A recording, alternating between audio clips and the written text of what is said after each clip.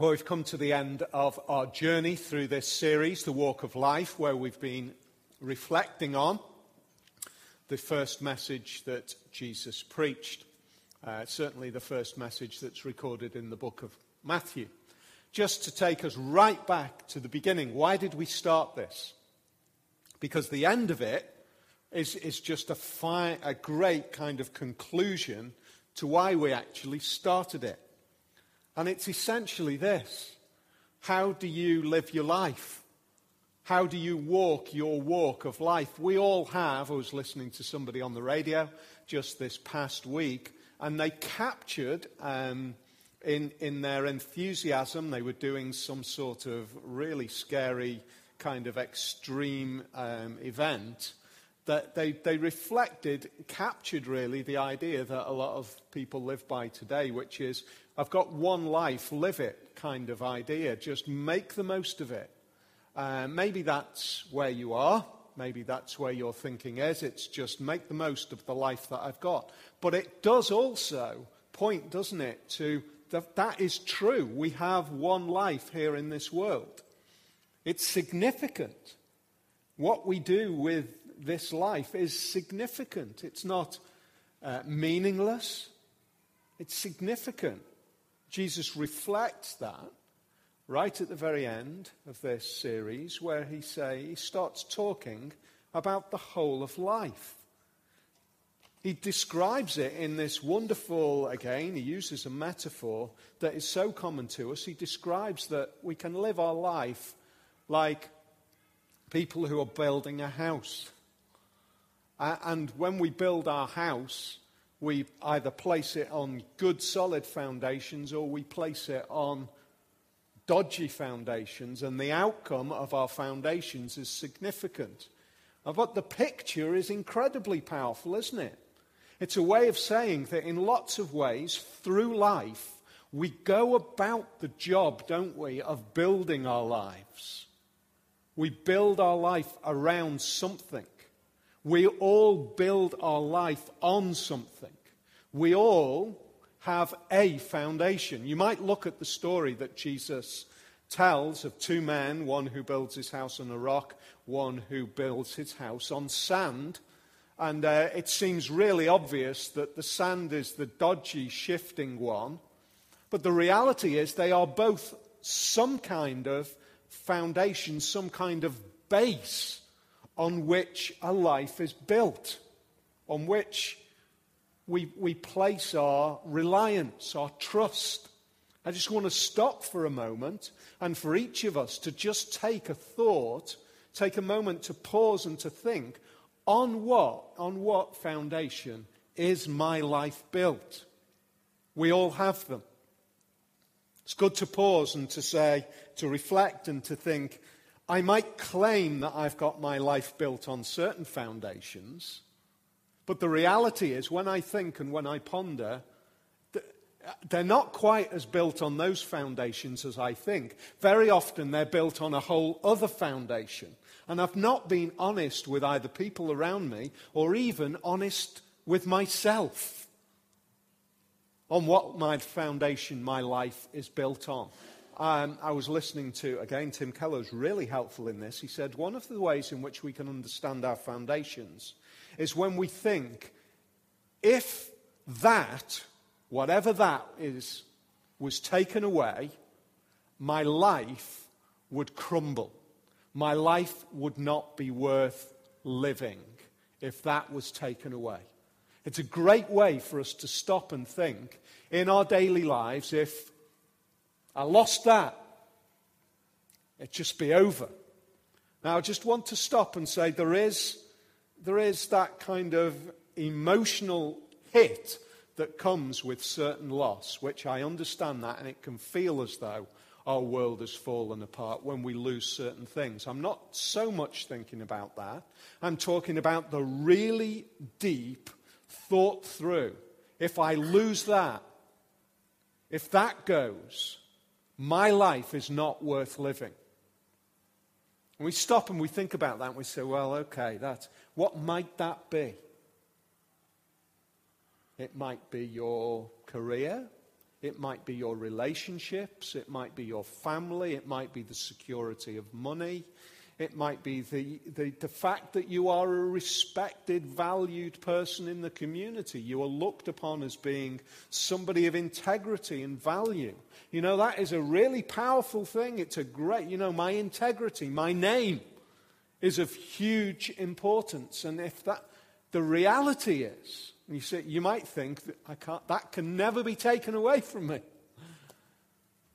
We can be shocked at what we think we don't do, can't do, wouldn't do, would never do. We can be shocked at what we suddenly find ourselves in the middle of. And suddenly the integrity of our name that has been our foundation to the whole of our very being is no longer there. That is shot to pieces. I am no longer that respected person. So even if we take away and we say all of those materialistic things I'm going to put to one side, I want to just stop and say there are so many people who've suddenly found themselves realizing that they have been willing to do something that has shocked them. And their name is no longer what it was. Can I ask you, if that is where you are, if that is what your confidence is rooted in, and then that goes, is it possible that the foundations of my life just fall apart? So it is really, really important, this final concluding little section, isn't it? Jesus is rounding it off and he's saying to every one of us with a kind of a timeless metaphor, we all build our lives on something. So let's make sure that we build good foundations. There's an initial thought that comes to mind here, isn't there?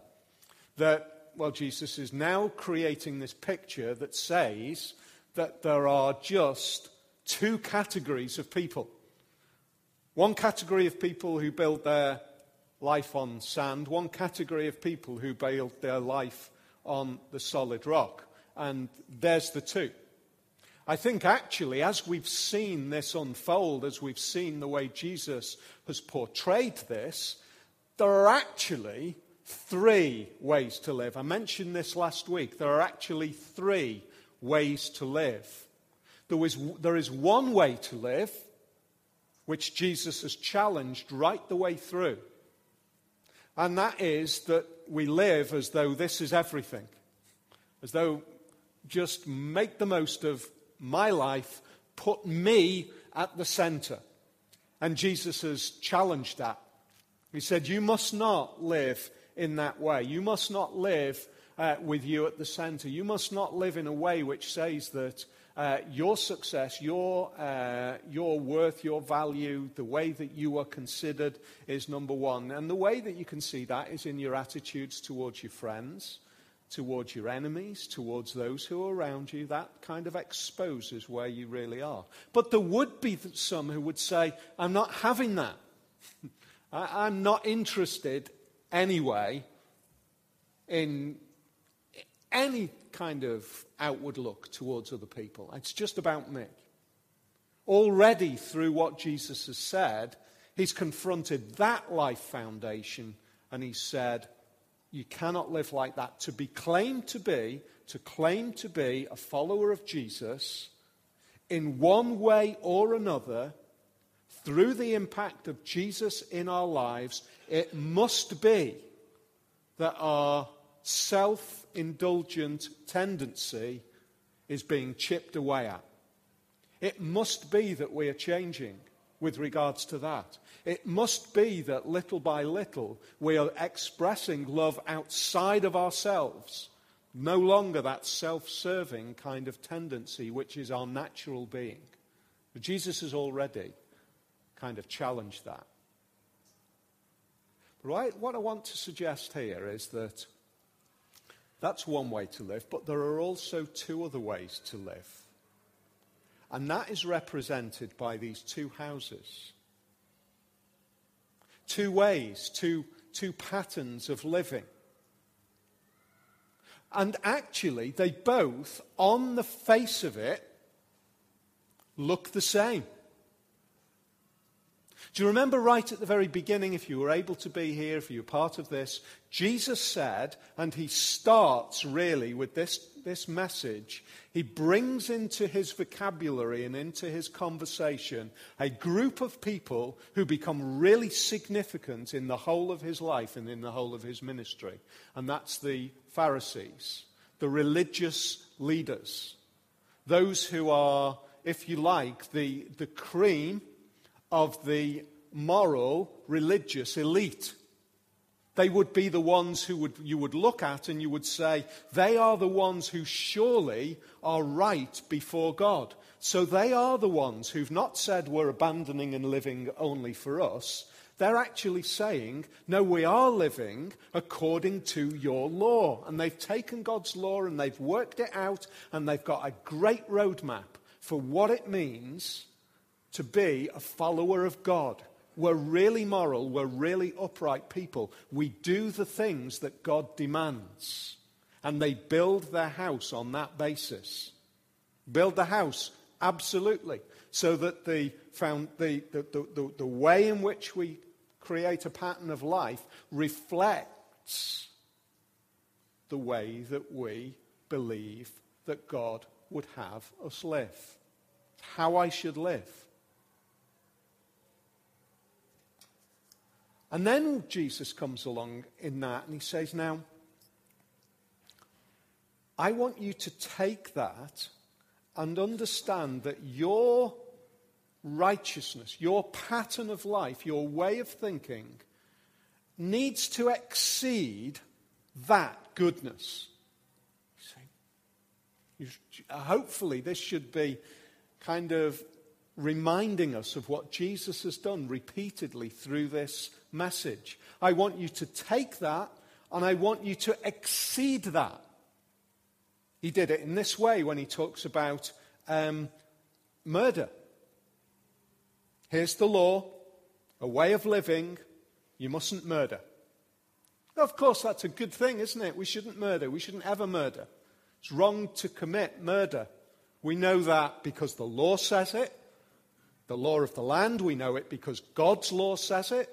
And we know it because God's law is written into our hearts. Conscience-wise, we know that it is wrong to take the life of another person. It's just part of our being as human beings. We know that that is a pattern of life that we should uphold. And Jesus says, now let me just take that idea and let me blow your minds. Because if you think it's all about whether you've taken up a knife and stabbed somebody, you've missed the point. The reality is, if you are angry with somebody, you have already committed murder in your heart, is what Jesus says. In other words, it's not wrong to live.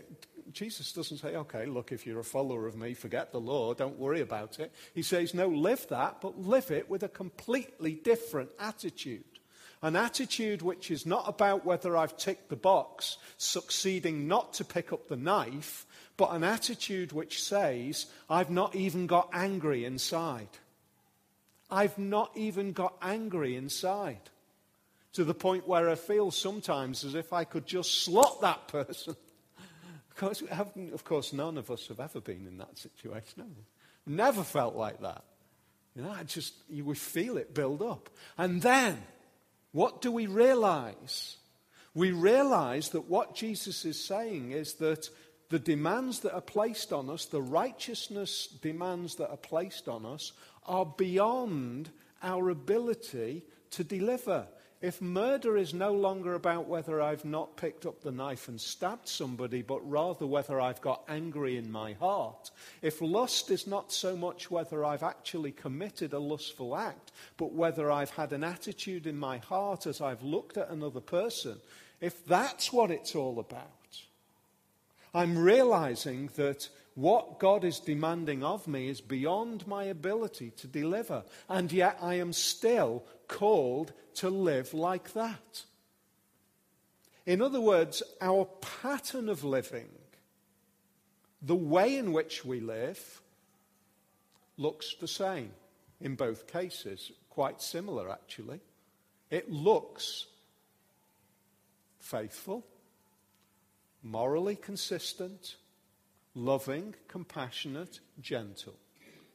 But one says, I'm delivering it. The other says, I haven't got a hope of delivering it. I'll fall apart. And then Jesus starts to talk about, against those two very similar looking houses, the crisis that comes along. The crisis of the storm. A storm that comes along, and again, one of the things that we have in our, opportunity these days is we have media coverage that can take us to experiences which are so distant, perhaps, from some of our own experiences. Things that we haven't seen. We can be taken to other parts of the world through media coverage. We can see the dramatic impact of colossal storms. We can see the power of homes being literally washed away. It's just amazing. This picture that Jesus paints is something that, at least from a media point of view, we can relate to. But what if that's our life that's being washed away? The way in which we present ourselves with confidence before God. This dreadful storm.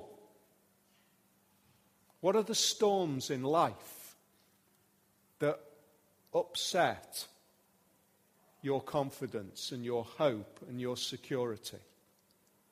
What are the storms? The storms that undermine your confidence. There's so many, isn't there? But I guess the ultimate storm is the one which is portrayed again in Pilgrim's Progress. The final storm. The storm of the end of life. That final storm that washes over us. That kind of takes us out. I remember when I was very young, having it read to me initially. There are two characters who get together as friends on this journey, and they arrive in a city called Vanity Fair. And Vanity Fair is built right on the way of the king. This narrow pathway that leads from one city of destruction to the city of the king. And this Vanity Fair which is where the name of the magazine came from, incidentally. Vanity Fair is built right on the pathway of the king. And it's designed to be a distraction from the journey to the king's city. It's designed to take away. It's filled with all of the vice of this world as an encouragement to find pleasure now rather than continuing on a journey. And the two pilgrims who are on their journey, Christian and faithful, are flogged, put into prison. And I remember the power of it as a little one, as the story is depicted as Faithful, great name. Faithful is actually killed in Vanity Fair.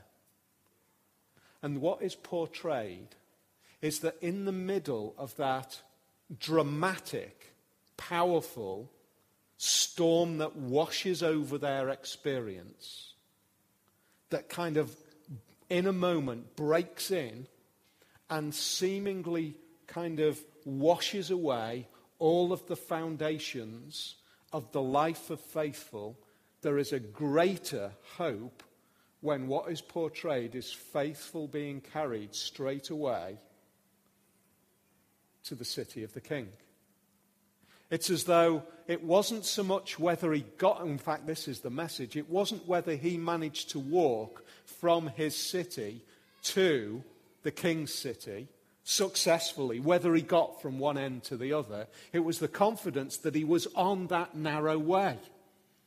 And when it was that this storm broke into his life and he was taken away in an instant, he was carried straight away, immediately to the king's city. It's not the success of getting there, it's whether you're on the narrow way that is on the journey towards there. That's why he's called faithful. I remember it powerfully, just resonating in my thinking. It wasn't so much whether he managed to get there. It was the fact that he knew that he was on the way of the king. That's the key. That's a storm, isn't it? That is the ultimate storm to come washing in. You know, all of the other things that can sidetrack us, all of the other things that seemingly can defeat us, they all are subservient to that final storm. So let's talk about the final storm that washes in. Christian carries on his journey and he meets another pilgrim on the way of the king. His name is Hopeful. And they're walking along the way of the king. And they actually finally find themselves in a beautiful kind of mountain range where they can look across and they can see the city of the king. They can see a beautiful place. They can see a place of hope. It's everything that they had in their minds and more that was the reason for their journey. This was where they were headed. But they couldn't just walk there. They couldn't just leave the delectable mountains and just wander over to the city of the king, because even for them there was another storm. It was the storm of the river that they had to walk through. So when Faithful's storm just swept him away in an instant, Christian and Hopeful still had to cross that river, that cold, dark river. It's a poignant, powerful picture that Bunyan portrays, isn't it? And they get to the edge of the river, and what is there on the edge of the river for those two men as they reach the edge? There's fear. They're scared as they step into the water.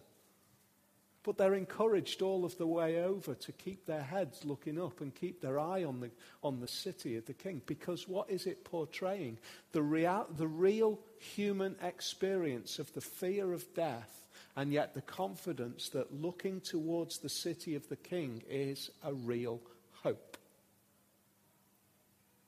And they keep their eyes fixed and they manage stumbling and fearful and feeling as if at any moment they're going to be swept away. And they get over to the other side. And their journey was so different to Faithful's journey. But the end result was the same. They arrive in the city of the king. Why? Why do they get there? Because their foundations were the same. That's the key. Their foundations were the same. They didn't get there and suddenly turn around and say, it's just become too difficult, or nor did they get there and say, I'm justified in getting across, or whatever it was. They got there because of a foundation. Now, amazingly, the first hearers of this message of Jesus, they hear only so much. You and I are in the most privileged position. Jesus says, in this little section, you've got to build your foundation on the rock. It's got to be solid. It's just a perfect picture, isn't it? You know, I know of a house where the foundation, where the extension that's been built is actually just built on the flagstones of the patio. That's not a great extension. That's a really scary extension. It looks great. It looks great, and it's stood up for quite some time, but I'm guessing that at least the storm that's going to come in at some point is when they try to sell it, and the surveyor comes along and says, let's have a look at this extension, shall I? You know, there's the storm for that extension. But you and I have got the privilege of being able to look ahead and see more words that Jesus used. There's all sorts of debate that starts to rumble on about Jesus. Who is he? And he asks the disciples later on, in chapter 16, who do people say the Son of Man is? And they replied, well, some say you're John the Baptist, others Elijah, still others Jeremiah or one of the prophets. That's significant because what's going on in the talk about Jesus is that he's somebody who's died. He's so incredible. He's somebody who's died, who's come back to life. That's how significant it was. One of their ancient prophets, or even John the Baptist, who's been the most recent kind of renegade voice, powerful voice, but he's been killed, and people are saying, well, it must be John the Baptist. He's so powerful in what he's saying. And then Jesus turns it around and he says, no, okay, that's what they might be saying. And in a way, he says this to you and me this afternoon. The world can say all sorts of things about who Jesus is, but what about you? What about me? Who do you say I am? Jesus turns to the disciples. Who do you say I am? Because in a sense, that's the critical question, isn't it? It doesn't matter what the general consensus is. It's about what you believe. Now, I guess there are two options. He either is who he claims to be, in which case we've then got to decide how to use that, or he isn't at all who he claimed to be. Peter responds by saying this: you're the Messiah, the Son of the living God. You're the Messiah, the Son of the living God. What does that mean? What it means is this: everything that is written in the Old Testament is all about you. That's what Messiah means. You're the promised one, the one who from the very beginning of time God has been saying, I will send. But there's something even more that we've come to realize, that Messiah is the Son of God. It's not some military hero. Peter didn't quite understand all the implications at this point. But he did at least understand this, that you are the Messiah, the promised one. All of these scriptures that we've held for hundreds and hundreds of years have been talking about you. And you are God present with us. Blessed are you, Simon, son of Jonah, for this was revealed to you by flesh, and this was not revealed to you by flesh and blood, but by my Father in heaven. I want to just make that point this afternoon. If you have reached the point of understanding that Jesus is no less than the promised one of God and the Son of God himself, who is the Saviour of the world, you have understood that because God in heaven has made you see. That's what Jesus says. Because the Father in heaven has revealed it to you. You'd say, hang on, Jesus. Hang on, you've spent a year or so by this point with Peter. Aren't you the one who's revealed it? Well, in a sense, yes. But in another sense, Jesus is saying it is a spiritual, supernatural dynamic that takes place for you to see who I am. That's what happens. For you to see who I am is the power of God breaking into your life, Peter. And the same goes for you and me today. It's the power of God breaking into our lives. For this was not revealed to you by flesh and blood, but by my Father in heaven. And I tell you, you are Peter, which means a rock. Interesting. You're a rock. And on this rock, truth, on this truth, who I am, I will build my church. That's what Jesus says. On the foundation, on the rock of who I am, my church is going to be built. What does that mean? Is Jesus all about, some kind of building and all the rest of it? No, he's about a people. That's what the church is. It's people who become builders of houses. So their lives are orientated and they're built on a rock. And the rock is not a confidence in that we're doing the right thing and a moral uprightness and all of that kind of thing, but the rock of Jesus. So my life and your life, if you are believers in Jesus, is built on the rock which is Jesus. What are the implications of that? Let's go back to one of our other pictures earlier. Maybe your foundation is your moral uprightness, your name, your standing, the fact that you are a person of integrity. And then suddenly you are shocked by the fact that you have done or said X, Y, Z, and all of your integrity is shot to pieces. It's gone. If your life is built on the fact that your moral uprightness is what it's all about, your house is going to fall apart. It's just going to be on sand. But the implications of my life when moral uprightness falls apart, when it's built on Jesus, means that the foundation is set on something which is immovable. So my life, which is my house which I have built, even in the middle of moral, ethical crisis and failure, does not fall down. You see that? Do you see the power of what Jesus is saying? It is not about your success of keeping it going. It's about the foundation, which is a life which delivered it perfectly and ultimately. Isn't that amazing? Are you scared about being a Christian because you're not sure whether you can keep it going? Then stop building your life on sand about your success and your performance. And build it on the rock which is Jesus, the absolute foundation, who can never be moved because his life is perfect. That's what Jesus is saying. So in a sense, doesn't it say there are three ways to live? We can reject Jesus and say, I just don't want anything to do with that mumbo-jumbo claptrap. Or I can say, well, I accept that he is the Son of God and he makes demands on me. And those demands are things that I've got to do. And if I do them, he's going to accept me.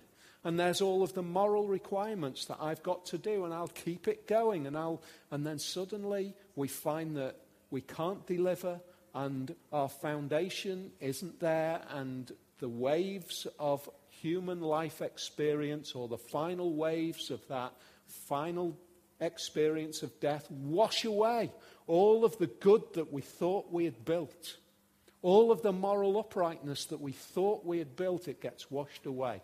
And then we come to the life that is built on Jesus. And it's actually the reverse.